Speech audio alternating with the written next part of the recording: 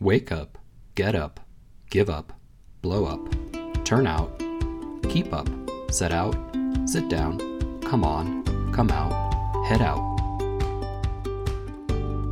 Hello and welcome to English with Justino, a podcast designed for you to learn English vocabulary, expressions, culture, and maybe even some grammar along the way. This podcast is for those already speaking a little English at an intermediate level. The idea here is to listen and learn from a native English speaker in a natural way. The way you first learned your native language, by hearing it. Okay, forward we go. Enjoy! Episode 30. Más verbos frasales. Good morning, good afternoon, or good evening, depending on when and where you are listening. This story is told in the second person and covers a number of common phrasal verbs, or verbs requiring more than one word to function correctly. It's one thing to see these on the list in your grammar book, but it is quite different to hear them in the context in an actual story. Hopefully this helps you remember them for the next time. I suggest you listen to this podcast many times if you want to improve your English. Download it and listen while you're in line, driving, walking, cooking, cleaning, or whatever you do when you listen to podcasts. It's important to hear these words more than once to remember and become familiar with them. Remember, this is not a lecture, it's a story designed to be listened to more than once. Repetition is key to this learning process. Also, stay until the end to listen to the summary in the past, present, and conditional tenses. And as always, please visit www.oyejustino.com to find a transcription for this podcast. Listening to and following along with the transcripts is a good way to improve your language skills. Please send me an email to let me know what you think. I would love to hear from you. First, let's review the phrasal verbs before we start the story, and then you can listen closely in the story for how they are applied in everyday conversations. By the way, these are all highlighted in the transcripts. Wake up, get up, give up, blow up, turn out, keep up, set out, sit down, come on, come out, head out. And now the story. Are you ready? You wake up to the sound of your alarm, loud and shrill in your ear.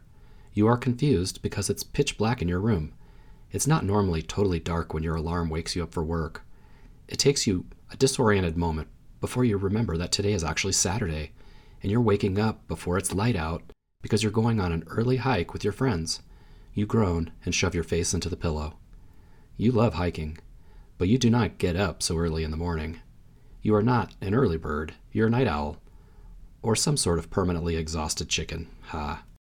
You're not really sure. After ignoring your alarm for another 30 seconds, you give up, pull yourself out of bed with a groan of annoyance. You know, once you're up and moving and getting ready, you'll be fine, but your bed is so comfortable. As you get ready, your hiking group chat is blowing up on your phone. It seems that, unlike you, everyone else is awake and sociable at this hour. You text them to confirm that yes, you're awake and yes, you'll meet them at the trailhead at the correct time. Several of your friends text back expressing their surprise that you're actually awake, and you smile around your toothbrush. They know you way too well. You had met your group of friends during your first year of college when you had hiked up the mountain beside Arizona State University to take part in an old college ritual whitewashing the giant letter A that adorned the mountain. Since then, you had all graduated and started your careers, and some of you had started families. But everyone had made a point of making sure that at least once a month, everybody would be able to turn out for a group hike. This group of people had become very important to you, and you were very important to them. You felt lucky that you had been able to keep up such important friendships active as you all set out in your adult lives. You knew that not everybody was that lucky. After you get up, get dressed, and have a quick but nutritious breakfast, you head out to your car to drive to the trailhead. Even though it's summer and it's unbearably hot during the day, it is a little chilly on your way out to the car. You knew that would soon change when the sun began to rise. The forecast for the day is a scorching 107 degrees Fahrenheit. Surprisingly, you're the first person of the group to arrive at the trailhead. They had all been joking in the group chat about how you always get up late, arrive late, so the irony makes you laugh, and you text the group to tease them about it. As you wait for your friends to arrive, you do a quick warm-up and a stretch, and make sure you have enough water for the hike. The next person to arrive is Sonia, your roommate from your freshman year. She has her dog Dexter with her. Dexter has become the most popular member of your hiking group for obvious reasons. Everyone loves a good dog. Today, Dexter is sporting his fancy hiking shoes and walks a little awkwardly in them. It's cute. You're just not too sure Dexter likes the shoes, though. "Hi, Sonia," you call, jogging up to her. You give her a hug, and you two spend a minute or two catching up before another 2 cars pulls into the lot. And Nick and Liz join you and Sonia. You and Sonia sit down on the tailgate of Sonia's SUV, and Nick and Liz do some stretches as you talk. Over the next few minutes, Tony, Jen, Denise, and Courtney arrive, and the group is complete. "Looks like we're all here," Nick says, as he pulls away from hugging the last person that had arrived. "Come on, let's hit the trail before it starts to get too miserably hot." You all fall in line together, walking in groups of 2 or 3. The trail you are hiking is a trail you had all done before, because it's a more leisurely pace and is centrally located between all of you. About an hour into the hike, the sun starts to come out, creeping over the horizon and bathing the trail in early morning light. It casts long shadows off the rocks and brush, and the air starts to heat up. By the time you and your group hit the halfway mark, the temperature has climbed into the high 80s, and everyone has broken out into a light sweat. At the halfway point of the trail, you have reached the highest elevation you will, and everyone stops to take the customary mid-hike selfie. That tradition had started on the hike up to the A and had endured through every hike you had all had together. The group chat was full of pretty unflattering selfies of everyone looking tired and sweaty, but you all adored the memories that the pictures brought. "Let's get back to the trailhead," Liz says after the picture had been taken. "It's getting hot, and I don't want to get caught out here when it's over 100 degrees. Everyone agrees and finishes up the break with some water. Dexter drinks out of his portable water dish, tail wagging. That dog really likes hiking. The second half of the hike always feels shorter than the first for you. In no time at all, you can see the parking lot in the distance, and then the hike is over. Afterwards, everyone stands together and talks for another half hour before the group starts to regretfully break apart and head out on their separate ways.